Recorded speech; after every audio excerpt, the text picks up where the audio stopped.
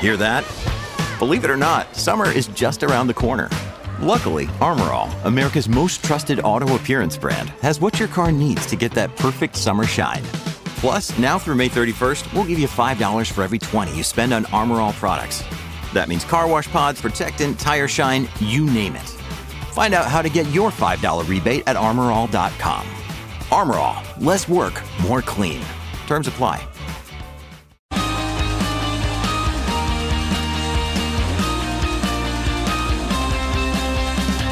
The race is on, and now the dust has settled on pre-season testing with Red Bull seemingly on top and Mercedes in the unfamiliar position of chasing.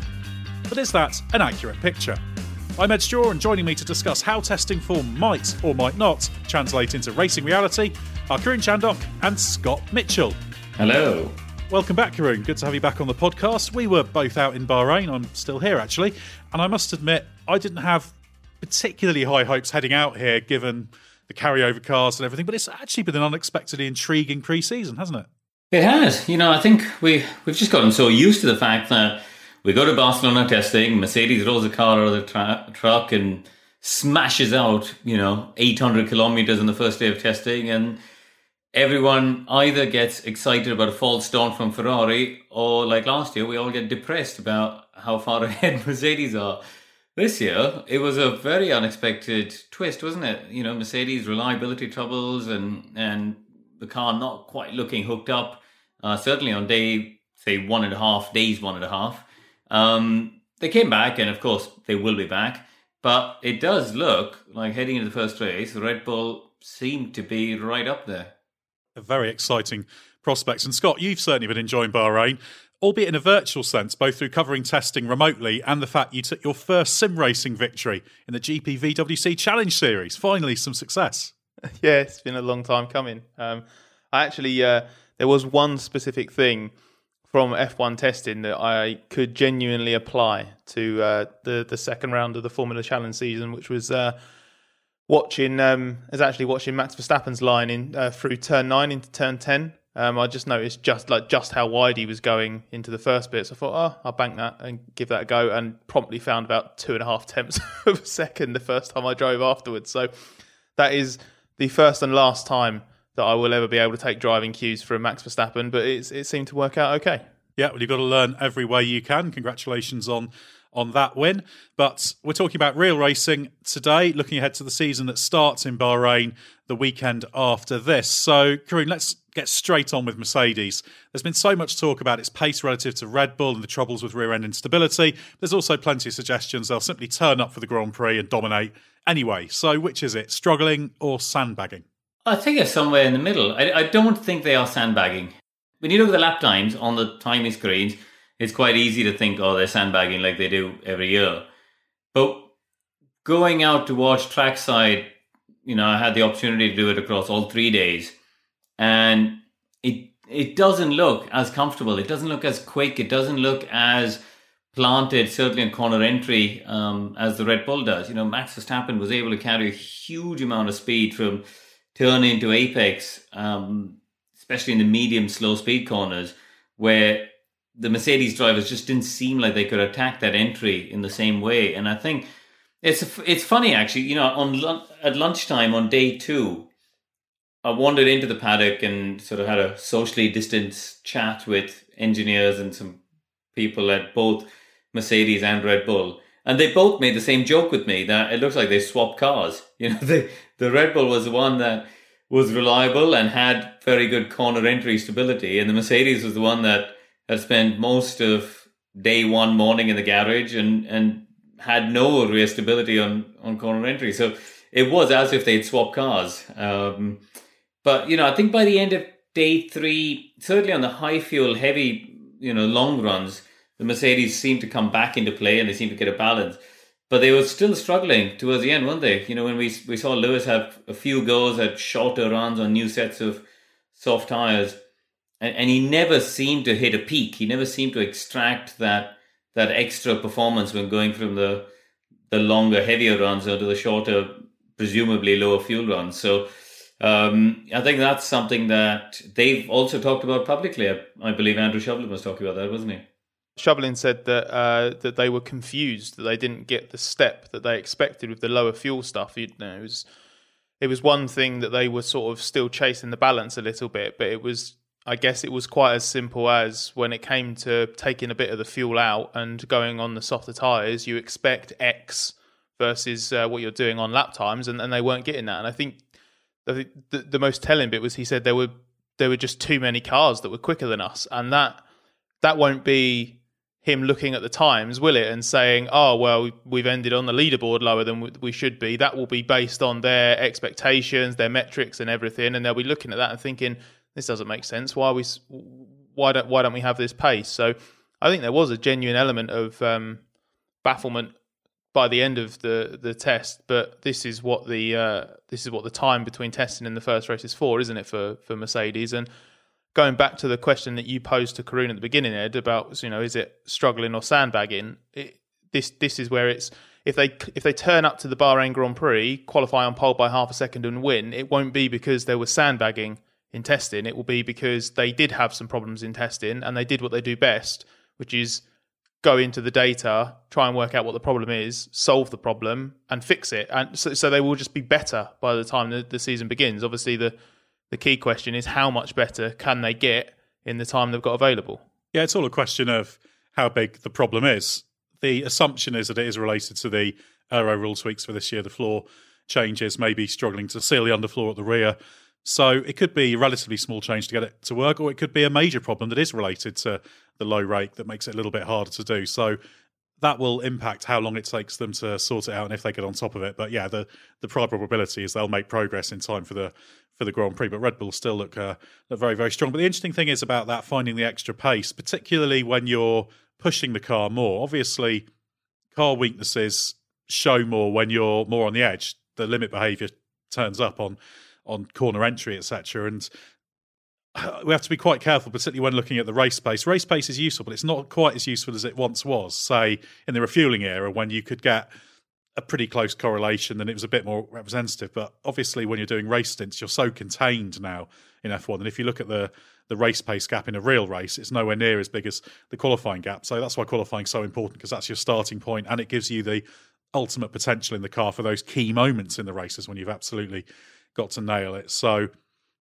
the fact that as Karun said, the Mercedes never really showed a great lap time, even factoring in all the variations for fuel, etc. Obviously, they're not a second off, but that does say there's something going on there. But the thing that really struck me is, given the Red Bull looks so good, Karun, I mean, I didn't see as much trackside as you did, but I was able to watch a reasonable amount.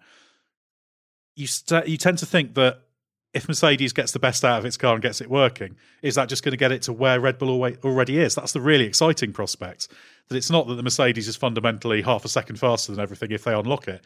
It's if they do unlock it, it's still only as quick as the Red Bull, or there's a few tenths in it, which would be great. Yeah, it's exactly what we want, isn't it? We want the World Championship battle to be, fought out from the opening round until the last round. We want it decided at the final Grand Prix in Abu Dhabi. And if we can have more than one team in the fight, that's even better. That's what we've craved. We had it for a little bit in 2018, the Ferrari versus Mercedes. I suppose 2017 as well, we had it until the big Singapore smash. So I think we've all been waiting for a long time to have that inter-team battle. And the fact that Red Bull will also have Perez, who hopefully will be, in contention. If Checo can run around 2 or 3 seconds behind, let's say, the two Mercedes and Max, they can use him to go for a mega early undercut and do something, force Mercedes' hand into the strategy, which they couldn't do in previous times. So this time round, if they have a car quick enough that they could fight Mercedes and maybe even out-qualify them, which they haven't done in recent times, plus have a second driver in the fight, then this is a proper, this will start to become reminiscent of the Ferrari-McLaren battles of the late 90s, early 2000s, won't it? Where you've got two teams with two top drivers doing battle for the championship. And I think that optimism is sort of reinforced by the different messages that are coming out from the two camps. I know that they'll all be wanting to manage certain expectations and get different things across. But if you look at the Mercedes drivers, for example, Bottas was saying, I think at the end of the second day, that the rear is really snappy, and they've got to get it under control. And then on the final day, Bottas says that he thinks that they've made some improvements there. And then obviously Hamilton goes out, and when they take the fuel out and put the soft tyres on, he has that high-profile spin, and he ended the test saying that it's difficult to identify one area. It's just a global lack of pace that they seem to have. Conversely, at Red Bull, Max Verstappen's about as happy as you can see Max, because you know that he's never one to he's never one to make a bold proclamation. He doesn't like getting involved in all the hypotheticals and stuff like this. But everything he was saying was that they go out and the car runs completely without any niggles or anything like that. He goes out, makes a setup change, the car responds exactly as they expected it to respond, and everything is working the way they want it to. You can see, I'm sure you guys saw when you were trackside, I was seeing it obviously from the point of view of onboards of Max's car, but just the positivity with which he was attacking the corners on the front, and then the rear would stick with it as well, and everything was just totally different. I think you tweeted, Karun, afterwards that it's just inescapable that there is this feeling and expectation that Red Bull goes to the first race with a genuine chance of actually taking the fight to them, which we just haven't seen so far. Yeah, exactly. I think, since the V6 hybrid era started, really, you have to go back to 2013 where they look like they could win and could fight for the World Championship from round one. In recent seasons, they've developed strongly. Look at last year where they ended up, they would have probably been in very strong contention in the Sakir Grand Prix and then went on to win the Abu Dhabi Grand Prix. And that's the trend we've seen in recent years. So, yeah, there's a real buoyant feeling coming from the Red Bull camp whenever you talk to people there that it's going.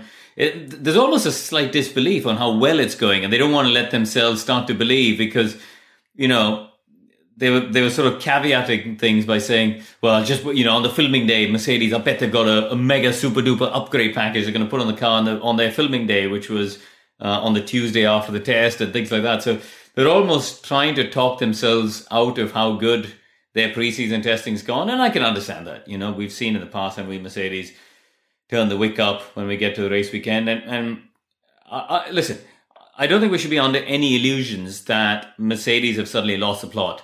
They haven't. They've just got a car that is slightly harder to get into the optimum setup window, and they're going to have to work harder than they had done in previous years. But it's going to have a knock-on effect because what, of course, they wanted, given the big rule change coming in 2022, is to just roll the car out of the truck. It goes out there. It's blindingly fast, and they can stop developing this thing nice and early and put all of their resources, cost-capped, of course, these days, into 2022. What we can, I think, conclude, and we will know more in a couple of weeks' time, is that's not the case. If Mercedes want to win the World Championship this year, there is going to be a development war with Red Bull. I think one of the differences between the Red Bull expectation this year versus last year, for example, is that last year they seemed to be having to go to certain lengths to try and convince us and maybe even themselves that the problems that we were seeing in testing, the spins and stuff, were just isolated incidents. How many times last year did Max say, that's just what you do in testing, you try and find the limit and sometimes you go over it.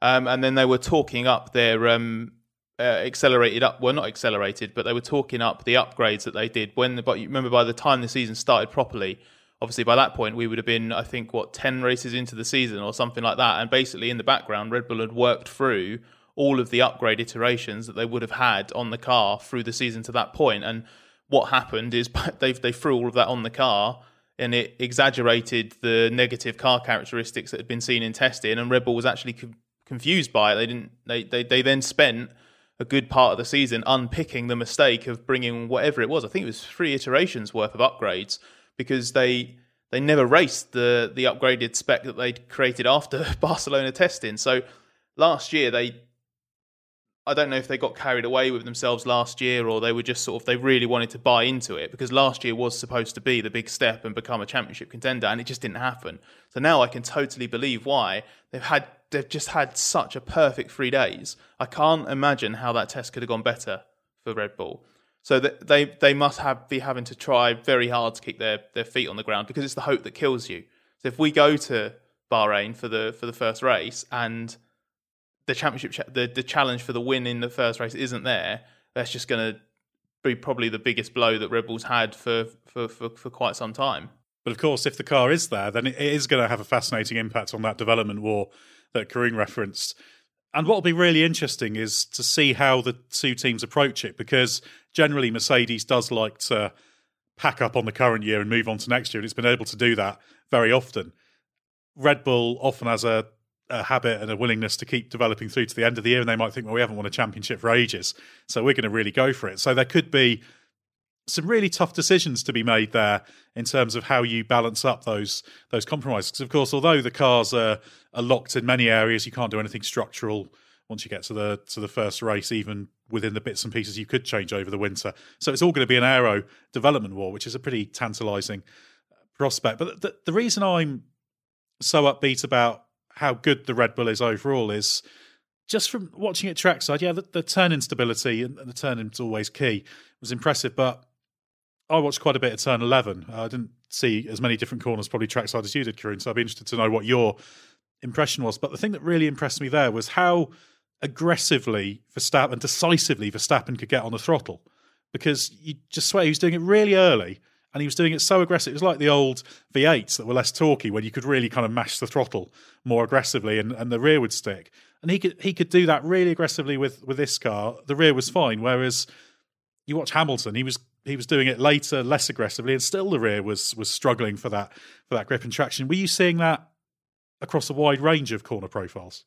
Yeah, I think on the whole, the rear of the Red Bull just looked more stable. It was more on corner entry. When you go to places like turn 4, turn 13, for example, where you're braking and turning, so you're putting a lot of, obviously, braking force into the car, but also a lot of lateral load. And as you start to wind the steering lock on, you need the rear of the car to stay calm and planted to give you the confidence to carry that speed into the apex. And there were very few cars that looked like they could be on that edge of balance. Actually, to be honest, most cars seem to be struggling for front end. I think these new construction Pirelli tyres have introduced more understeer as a balance into a lot of the cars. You could see them, particularly long radius corners, and the corners where you're shall I say, changing direction, turns 6, 7, unless you're affected by wind, they tended to have more understeer in it. But the Red Bull was one that seemed to have a balance in it. The drivers weren't having to really wait on the front end to bite. They were on that edge of grip, and that allowed them to, release the steering wheel from the apex and just launch themselves, as you said, Ed, aggressively on throttle, because they didn't have much steering lock. When I watched some of the other midfield cars like the Aston Martin or even the Alpine, they were carrying more steering lock than the Red Bull, all the way through the corner, and that just meant that they were slower picking the throttle up and slower coming out of it. And the other thing that's interesting for me was the fact that the AlphaTauri looked very good, and I thought it was just my eyes, because I thought it does seem like it's a very, very good car. And then Martin Brundle went out to watch as well. And the first thing he came back into our office and said after watching trackside was that the AlphaTauri looked like a really good car. And, this was on day one, where we had the sandstorm and the very high winds. And in the crosswinds, I thought the AlphaTauri looked like a very benign car. So, we know there's an increased collaboration between the Red Bull team and the AlphaTauri team in the last 2 or 3 years. And I do wonder if their aero philosophy has started to pay dividends with this regulation change we've seen. Yeah, they certainly had a good handle on what they were trying to do aerodynamically last year as well, and they've made sure they've tried to continue that this year. They didn't take the Red Bull free rear end upgrade that they could have done, because they felt it would work better with what they knew, and it fitted better with their approach, because it's not just a Red Bull clone. Yeah, certainly. Obviously, the Red Bull would be your first choice of car, but if you're picking kind of cars just to jump in and drive, assuming a fictional world where A, I can drive them, and B, I fit in them, it would be Red Bull, and then probably the AlphaTauri, then maybe the McLaren were probably the three that look just the most user-friendly from a driver perspective. But just coming back to the whole way testing's framed. Obviously, I mentioned the sandbagging word, and I think sandbagging is one of those phrases that's very much misused.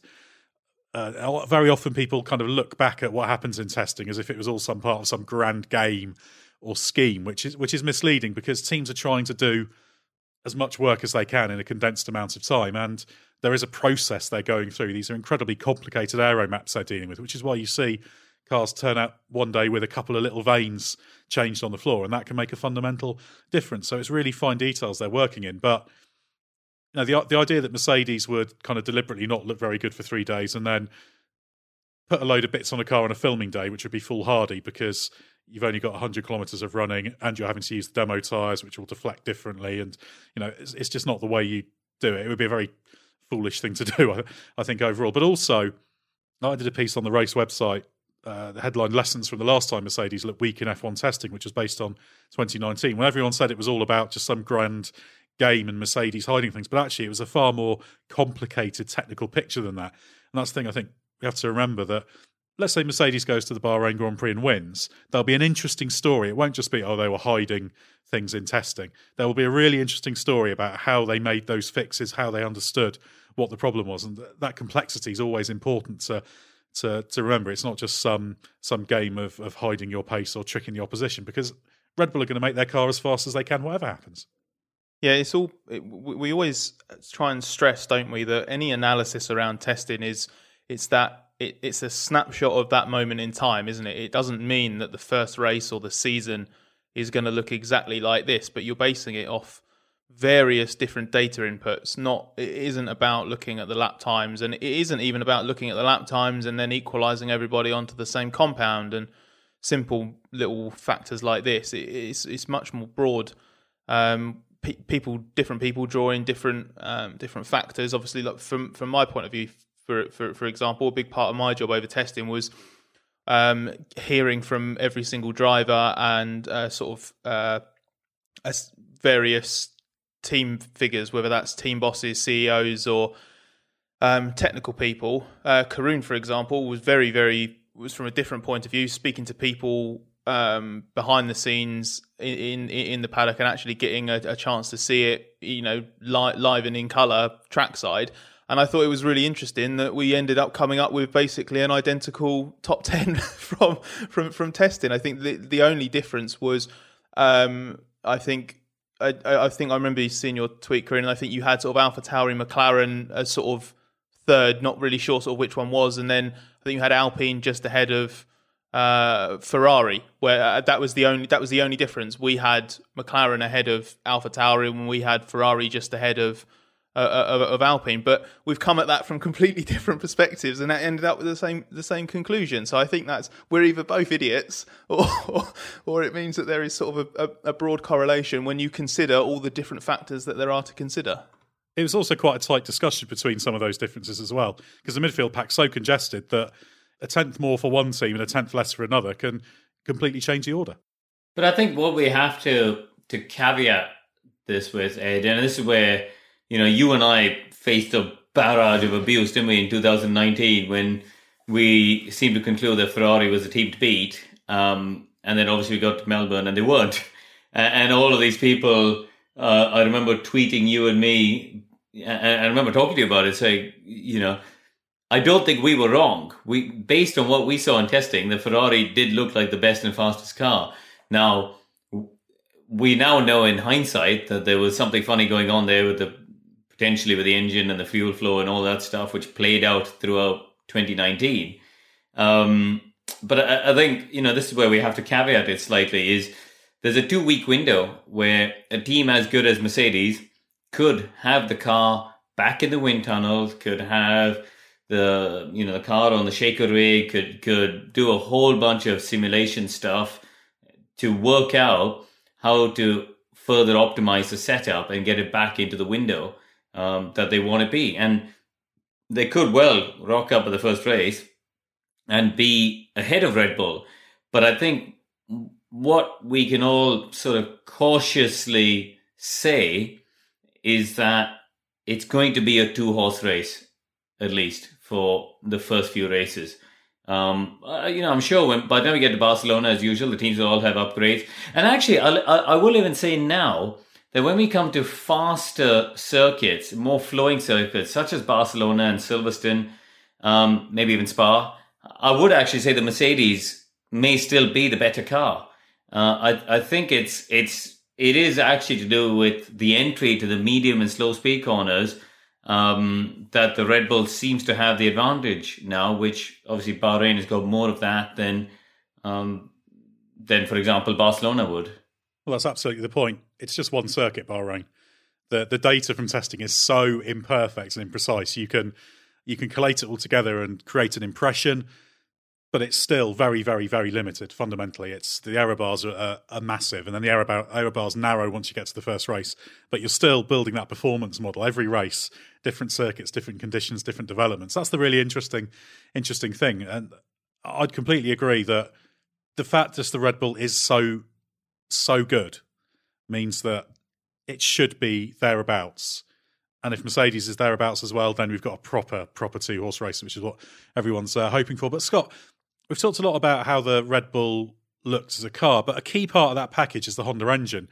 How successful do you think it's been in terms of the major engine upgrades, the major engine changes it's made? From what I'm told, it's been very successful. I think there was a genuine, not expectation, but fear that Honda would encounter some problems at testing. They have changed an awful lot on the engine, not to the point like in 2017 when they had a fundamental architecture change and split the turbo and compressor, but a lot of re-optimization and, as I understand it, making the engine a lot more compact. When the first images of the RB16B came out, those renders, couldn't work out whether it was a trick of the light or the stickers on the car, but it did look like the car curved more aggressively in and was just much more sort of like tightly sculpted than last year. And I joked to someone at Honda that maybe this was a return of the size 0 packaging, which I think was the ill-fated description of how it was trying to package the engine back in the dreaded McLaren days. And I got a bit of a sort of cryptic response. And then when you saw the car in real life, you can see that it's a lot neater. So I think a lot of the work. I won't profess to know exactly what Honda's done differently under the skin, but I know that big effort has gone into packing more power into a smaller place, because obviously then you get the power increase, but you also get some packaging benefits around that as well. And the indication is that Honda has hit its target for 2021, and that target was it had what it believed to be the reference point of Mercedes 2020 power output. So whatever Honda thought the Mercedes power output was last year, and their target was, I don't know exactly how much, but basically X horsepower above what Mercedes had last year, and they think they've hit that. So Honda is confident that it's now got a more powerful engine than the 2020 Mercedes. So obviously the big question mark there is, how big a step did Mercedes make? But that in itself is already important, because it means that it's given Honda a chance at having not necessarily a Mercedes equaling engine, but even one that's close enough to fight on a range of circuits and stuff like this. So I think really good combination of reliability and performance has left Honda quite excited that they've done a good job with the engine so far, and there's good potential to come from it. And of course, Karun, people don't necessarily think of Bahrain straight away as an engine circuit, but it's very power sensitive, very traction sensitive. So it's a proper test of engine performance, isn't it? Oh, absolutely. I mean, you've got 4 straights where you're accelerating up from a reasonably slow speed. So any horsepower that you can have to get out of the corner and get up to speed. Plus, then the straights are long enough that the drag factor is going to kick in quite significantly. And again, in that situation, if you got more power, it helps against the drag. So it's also a circuit where, as we saw recently, the wind can be a big factor. And we've seen, if you get a strong headwind down the South Finish Straight, having horsepower is going to be massively important. So it is a very powerful, power-sensitive circuit, no question about it. It would also be typical of Honda, wouldn't it, to just get the engine sorted just as they're pulling out. I know the engine will live on in a developed form from 22 to 24 as the Red Bull engine, but there's a certain irony, isn't there, Scott, to the fact that perhaps the fact that Honda is pulling out has made it be ultra aggressive with bringing forward things that otherwise would have waited for, and maybe it could be at the point where it's the best it's ever been as it walks away. Yeah, potentially. I think that is a factor, but I think the bigger factor was the step that Mercedes made last year, because the decision to go in with this engine for 2021 was actually made before the withdrawal decision was made. They basically turned up to the Red Bull ring last year, basically just surprised. Genuinely didn't expect Mercedes to make the step that it was able to make in 2020. And I think Honda internally, they had some meetings with Red Bull, and I think the decision was made, look, we need a bigger step. We're not going to be able to fight with a gentle progression. So the engine that they have this year is one that they had actually planned to introduce alongside the all-new car technical rules. So there was a lot of that was originally going to be a 2021 engine. Then obviously the car technical rules got pushed back to 2022. So Honda delayed that engine to 2022 as well. And then they started 2020 so far behind Mercedes, or unexpectedly far behind Mercedes, and decided, no, that engine needs to come back to 2021. We've got to make that work. So I think what it did do was create an urgency to make that big change work for 2021 and not 2022. And that led to Honda pulling out all the stops, because I think there's a lot of things that with a big change like they've done for this year, they wouldn't have been able to make with just normal year-on-year iterations. I think they needed to take a risk and introduce bigger things that they've otherwise been a bit hesitant to. So I think there's a few factors in there, but it's added up to what looks like being quite a nice step. But what I don't understand about that is the fuel for 2022 is different, isn't it? It's fundamentally quite different. And it was pointed out to me, not by a couple of, shall we say, rival engine people, that they're not convinced that Honda have just brought this 2022 engine forward to 21, unless there's it doesn't quite add up in their heads because of how different it could be with the fuel for 22. So obviously nobody knows technically, in terms of the detail, what Honda have done. They'll never really reveal it. Neither will Mercedes or Ferrari or Renault. But there did seem to be a few raised eyebrows from the people I spoke to when I mentioned the fact that Honda have done, as you mentioned, Scott, publicly said they've advanced their program a bit. It's because it's obviously on the combustion engine side that a lot of the manufacturers have said needs quite a lot of work done to it to adapt to the new fuel that comes in next year. But I can't actually remember what the timeline was for this this 10% ethanol fuel mix that's coming in next year. I don't know if it was always coming in or is a relatively recent thing, because obviously these new car rules would have, when were they? Was it November 2019?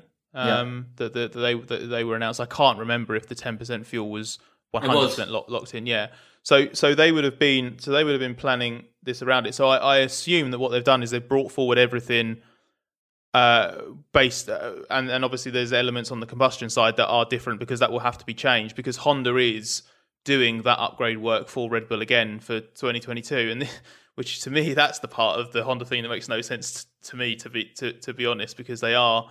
And I know that I know someone at Honda who has sort of also expressed a little bit of surprise that they've actually agreed to it, because they're going to throw all this resource into upgrading this engine again for 2022 for the new fuel, and it's not going to be a Honda. They're not going to have any branding on it. It's not going to be called a Honda. Can you imagine if they miss out against Mercedes this year and it's next year that the Honda engine wins the title? It'd be like the engine equivalent of the Brawn. Exactly. I find me a precedent of Honda doing that, and something that was made by their money and actually budgeted for the season in the end by them has done the winning without their name. Yeah, it would be a twist of history repeating itself. But also in Honda world, Scott, it'll have a big say in the midfield pack. We've mentioned the AlphaTauri, but you took a close look at Honda protege Yuki Tsunoda's progress in testing. You ran an article on the race website. He's got the potential to have a big impact this year, given the car does look so strong. So is he ready? I think the last day of testing went a long way to making him about as ready as he probably can be. He's ready. He's definitely ready enough. Is he completely ready? No, I don't think anyone is, especially not a rookie. But I'm excited about Tsunoda. I was pleased that he was able to get that final day in, because he admitted he's quite. It's an interesting character, because he's quite.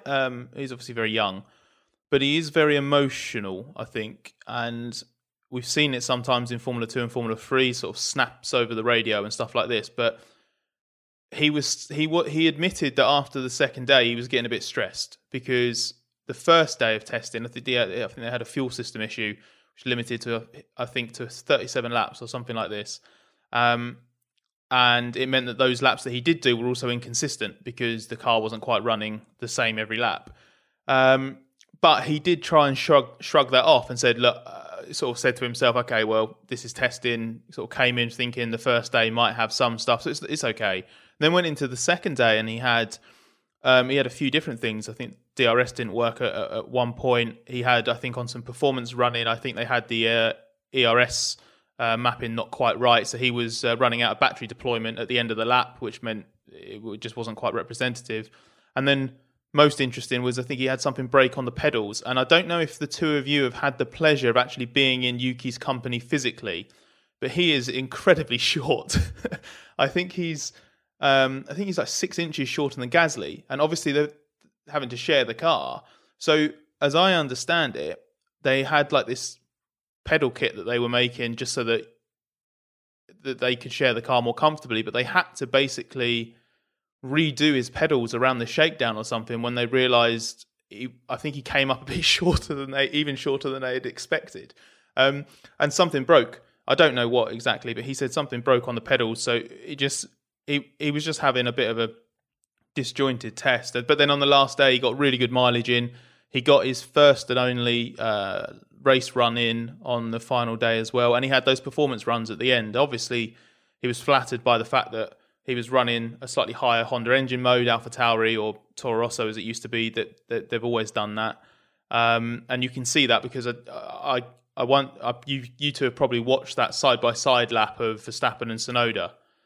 Their best laps from testing, and you can see that the AlphaTauri, especially once they get into 7th gear, you can see it sort of climbing through just a bit more aggressively. And there's just a couple of things that showed that they just had a little bit more to play with. And he was also opening the DRS slightly too early, coming out the final corner as well. That flattered it somewhat, but it was a very valuable final day for Tsunoda, and I think had he not had quite as good a final day, he might have found it a little bit harder to sort of show why he's so highly rated immediately. But I think he's now quite well equipped to go into Bahrain and show a little bit of what he's got. He is very exciting. Red Bull think very highly of him. He's not there just because he's a Honda guy. So yeah, I think had he not had that final day, it might have been a slightly more tepid start to his F1 career. Just obviously a little bit more learning to do on the job. He's obviously got a lot of that to do as it is. He'd have just had more to work through. What do you make of Tsunoda, Karun? And also, while Scott there was talking about how much preparation he had, were you briefly thinking back to the preparation you had? I think your first lap in Bahrain 2010 for your first Grand Prix was in qualifying, wasn't it, in the HRT? Yeah, it was hilarious compared to what they've done. I think they've done a very good job. I was talking to Jody Eggington, their technical director. I think you mentioned they've done 8 or 10 days with the 2-year-old car. So I don't know. If you average it out at say 600k, he's probably done nearly 5,000 kilometers or around 5,000 kilometers of testing in that. So they've done a good amount of mileage preparing him, and in that they did things like start practice and pit stops and a whole bunch of procedures, as well as giving him the opportunity to do high fuel, low fuel, understand the balance shift in the way that works. So I think they've done as good a job as possible within the regulations to prepare him. I think he, speaking of Trevor Carlin and the people who ran him in Formula 2, they said there was a huge upside of his driving style, and the way he went about it was his tyre management was very good. And that's something that I know AlphaTauri have already seen, is that his tyre management on the long runs has been good. So, but also he's got a very minimalist style of driving. I really liked, when you watch his onboards, it kind of reminded me of Kimi in the mid-2000s, that, very direct one input. There's no fuss. It's a very minimalist, clean way of driving the car in terms of his actual steering inputs. I was really impressed with that. I think he'll have some shunts. He'll have some incidents as the rookies do. You could see already on that day of testing. I think they chucked 4 or 5 sets of the soft tires, both the C4 and C5 at him, and he had a couple of scrappy laps with lockups and etc. etc. So I think that there will be some lows, as will be the case, but he's clearly got talent and speed. I think it's going to help him a lot, the fact that the first race is in Bahrain. He's done the F2 weekend in Bahrain towards the back end of last season. He's done now pre-season testing there, and he's going to have the first race. And, it'll just help to take the pressure off his first race weekend to be racing in Bahrain rather than going to Melbourne. I think one of the things that that Karun touched on there about the tyre management is a good example of how Tsunoda's sort of leaning on Pierre Gasly as well. He's got a really, really good person to have on the other side of the garage, because we know what level Pierre was at last year. And from the moment he joined or was announced at the team, Yuki was talking up the importance of Pierre. And start of this year, I think as well, he was saying like how much he's got a lot of respect for him. I think he really, really looks up to him, rates Pierre really highly. And I think it seems like Pierre's sort of responded well to having Yuki there as well, and is willing to help him. I know that sometimes teammates want to be as selfish as possible, and some teams are probably better mentors than others, but it doesn't sound like Pierre's sort of keeping him at arm's length or anything like that. And Tsunoda said that one of the things that he acted on during testing was trying to get some time management tips from Pierre. Obviously, he pointed out that because they were running on at different times and the track conditions changed quite a lot through the day, and on day one you had the sandstorm as well, that it wasn't always... Basically, he said, I couldn't get it from the data, so he was basically just talking to Pierre. He was just... They were having conversations about it, and I think there is a big element of Tsunoda where he's got a big willingness to learn. There's a lot of really good raw ingredients there, but he's also not just relying on them. He's willing to sort of use them as a base to then build from. So I think there's a lot to be excited about there. And yeah, pre-season just continued this big process with from the old cars. So I think he's in the best shape of the 3 rookies, and he's the most exciting. So that bodes pretty well. Looking elsewhere in the midfield group, although we talked about that pack of teams quite a bit during our daily test podcast, Alpine is quite a tricky one to get a proper handle on, simply because they look decent, but it's not quite clear whether they're good enough to be at the level that McLaren appears to be at. So what conclusions have you drawn on Alpine and Fernando Alonso's prospects, Karun? I agree with you. I think actually on day one, when testing first started, I thought the Alpine looked good, especially on corner entry to the braking slow speed stuff. They were able to charge a huge amount of speed into the apex in the really slow speed hairpins like turn 8, turn 10. And actually that was kind of reminiscent of the Renault strengths last year. We saw corners like Club at Silverstone or the Monza chicanes. Ricciardo was quicker even than the Mercedes or the Red Bulls in those places. So I think they've carried on that trend.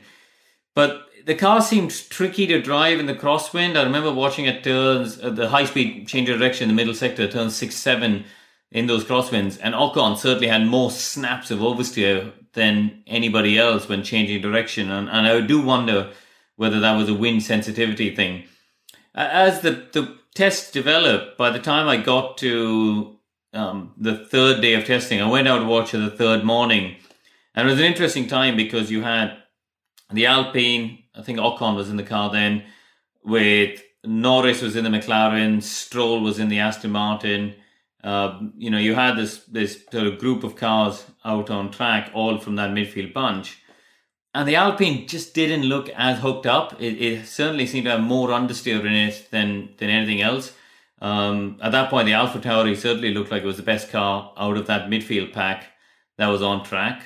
And I'm not sure. It's quite hard to read into where Alonso, to answer your question, it's quite hard to read into where Alonso is against Ocon, just because the test conditions were so difficult in terms of consistency here.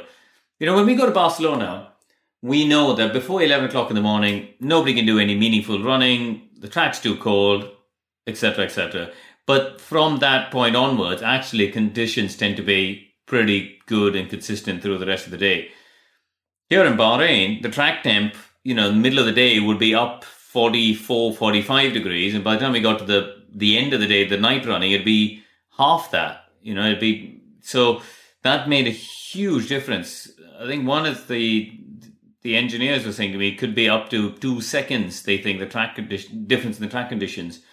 And therefore, it makes it quite impossible to do the comparisons between teammates, when one drives in the hotter conditions and one drives in the evening. So I think the only comparison we can make between Fernando and Ocon is when we get to the business end of qualifying on Saturday in a few weeks. Yeah, it's one of the reasons why in testing, even at a track like Barcelona, you have to be quite careful about comparisons between drivers, because you don't, at least with cars, you get them out on track at the same time, and sometimes you see them doing similar things at similar times. But yeah, with drivers, doubly so in Bahrain, it can be a bit more all over the place. But Scott, also a lot of interest in Alpine off-track. We talked previously about the uncertainty over the management structure. You've got a reasonable feel for how it's all working. Now, what are your impressions of it and Davide Brivio in particular?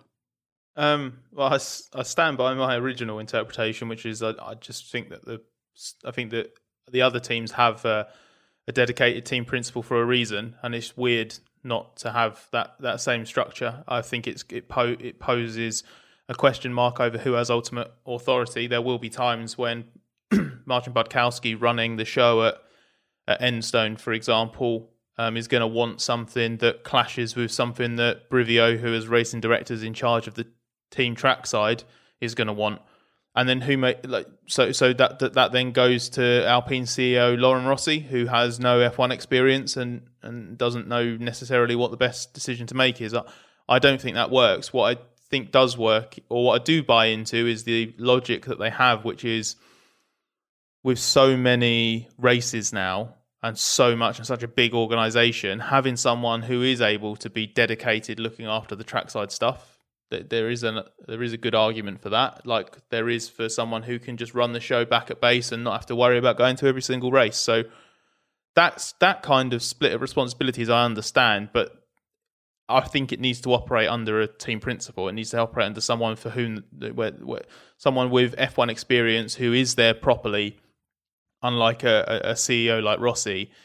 And the buck stops with them, and they're the ones who is able to make the final decision and work out where a priority is if there's a clash of resource or something like that. So that still doesn't make much sense to me. However, having had a chance to have a proper chat with Brivio on the final morning, I have to say he makes me want it to work, because I've heard a lot of good things about him from MotoGP.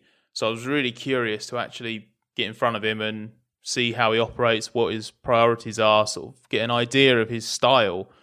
And he is one of those people who just instills a little bit of confidence. Do you know, like, I think there are just some team figures who I don't really know the best way to put it, but you just don't quite get the right vibe from, and they might just seem a little bit standoffish and just not necessarily the most helpful of people. Brivio feels rather different. He's also, it's just an interesting story, him switching obviously from being such a successful person in MotoGP. So I do hope it works, and the way he works with people, he's an excellent man manager. I can see now, having spoken to him, why people might respond so well to him. He's got a great philosophy on working with drivers as people, not just as racing drivers as well. So I genuinely think he can be a really good ingredient in the team working really well on race weekends and getting the most out of everything that Enstone and Viri produce. But obviously, whether that's enough in a team that has a potentially still fundamentally confusing structure, I don't know. He might just be a silver lining in an otherwise rather cloudy situation. It'll come down to how well he and Budkowski gel in terms of their communication and in terms of them having a similar outlook on things. Both individually, they're clearly accomplished and good people, and they could work very well together. But yeah, it feels like it'll almost be by luck if they do, insofar as obviously that structure was created without them having had much prior experience of each other. So that'll be an interesting little subplot. Corinne, also looking at another of the slightly tricky midfield teams, Aston Martin, high expectations. Evidence from testing and from trackside, bit inconclusive. I never saw that car being really leaned upon, primarily because of the turbo problems on the last afternoon. But what do you make of it? I think it's the hardest team to read, to be honest, from pre-season testing, because they had a whole catalogue of reliability issues, particularly on Sebastian Vettel's side of the garage. And that compromises your running, right? You compromises your run plan, it compromises the way you would go about things, particularly when one of your drivers is new to the team. I said it in commentary as well at the time. I've come away from the test having this, of all the opinions I might have about different teams, Aston Martin are the one I am least clear about. I think they're going to be on the back foot, and which is why when I sort of try to rank them, I put them below McLaren, AlphaTauri, and Alpine, because I think they're going to be on the back foot given their limited mileage. I think when it comes to qualifying, that battle, 3/10 could be the difference between being P5 and P13, 14 on the grid. And therefore, if you haven't got drivers who are fully dialed into the car and fully know how to extract the last few hundredths out of it, then you're gonna be at the back end of that midfield, and I feel like just because they haven't done the mileage, and Sebastian hasn't had the chance to rebuild his confidence after what's been a difficult couple of seasons, and B, to get to learn the new car and the new team. We saw even in that test he had 2 different steering wheels, for example. He's not yet at that point where he would have done enough where he can intuitively change things on the steering wheel without having to look at it. It's just small things like that, and I think that might hurt them when we get to the sharp end of Q2 when you're trying to dig those last 2-3 tenths out. The likes of Ricciardo and Norris, who are super comfortable and confident in their cars, may just be able to extract a bit more in qualifying early on in the season. Vettel's in a situation where he is objectively the least prepared. He completed fewer laps than any of the regular drivers. Sorry for not considering you a real driver, Roy Nissany, in this context anyway. And he didn't, within that, he didn't have what he calls a performance run. And I'm sure that each team and driver probably has slightly different definitions of what they consider a performance run. But the point is that, as Karun was saying, if you're going to go into qualifying and not be able to get those last few hundredths out, then you're going to struggle in that tight midfield. And if Sebastian hasn't even had chance to properly lean on the car, then that's a problem, especially when it comes to familiarity and stuff like this, because I think you consider 3 of the other 4 drivers that have had big moves in the off-season, they've all been running in 2018 or 2019 cars. So they've just had that little bit extra just to familiarise themselves with processes and things like that as well. And Sebastian didn't have that chance beyond the AMR 21 shakedown. So yeah, it just underlines the fact that he isn't where he wants to be. He said that he's still going to be in that steep learning curve in the first few races. So that's a shame, because it would have just been so good to see him come out the blocks, and he might well do. He might gel with this car so nicely that as soon as he turns it on in practice and then especially in qualifying, he's like, this is brilliant. I've got my mojo back. I'm absolutely on it. But we know that Seb is someone who understands the benefit and the necessity for marginal gains.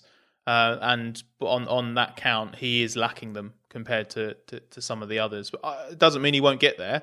Going back to a thing that Karun was saying earlier about you get grief after the fact because things don't turn out exactly as you said they were after testing. We've already had that in a video we've done that's on the Races YouTube channel, which looks at the 5 guys who have made these big moves for 2021. Who's the most ready? And in that video, I've said, Seb is objectively the least prepared of all of them. He's done the least mileage and he's had the least time in the car, so he just is. And someone has immediately interpreted that to mean, so you've just said that you can't make concrete conclusions from the data, and the first thing you do is make a concrete conclusion from the data. You just can't. You can't win sometimes. I would love it if Seb turns around at the Bahrain Grand Prix and absolutely smashes it out of the park first time. That'd be great, but just purely based on testing alone, he, by his own admission, isn't quite in a position to do that. I'm quite confident that Vettel will do decently this year. He can be so good when things are right. The one little asterisk I've got against Aston Martin is because that car is so similar to the Mercedes, similar aerodynamic philosophy, you just wonder if there's some commonality, if Mercedes is having some troubles with the lower rate concepts and controlling the tyre squirt and the underfloor and sealing the underfloor and all those things that Gary Anderson's talked about in depth in the past, could they be struggling as well? So that's an interesting question. But yeah, it's a little bit of a blank slate, Aston Martin, but I'd expect them to do well because it's a team I hold in high regard. Andrew Green, really good technical director, so I'm sure they'll make good progress. But I wouldn't be surprised if they were qualifying on the third row in Bahrain. I wouldn't be surprised if they were qualifying on the seventh row on the way things are going. They've probably got the biggest sort of spread in terms of where they could or could not be, depending on how on top of things they are. But like we say, it'll all shake out when we get to Bahrain. Well, thanks very much, Corinne and Scott, for your insight. Take a look at therace.com and don't forget the hyphen. Plenty to read there. Check out our YouTube channel as well. Simply search for The Race. And if you enjoyed this podcast, make sure you subscribe so you never miss an episode. And maybe if you enjoyed it, even leave us a review on your podcast supplier of choice. We'll have our full season preview at the start of next week. And then, of course, late on Sunday night after the race, we'll have our review of the Bahrain Grand Prix. So thanks for listening. We'll be back with more F1 pre-season excitement soon.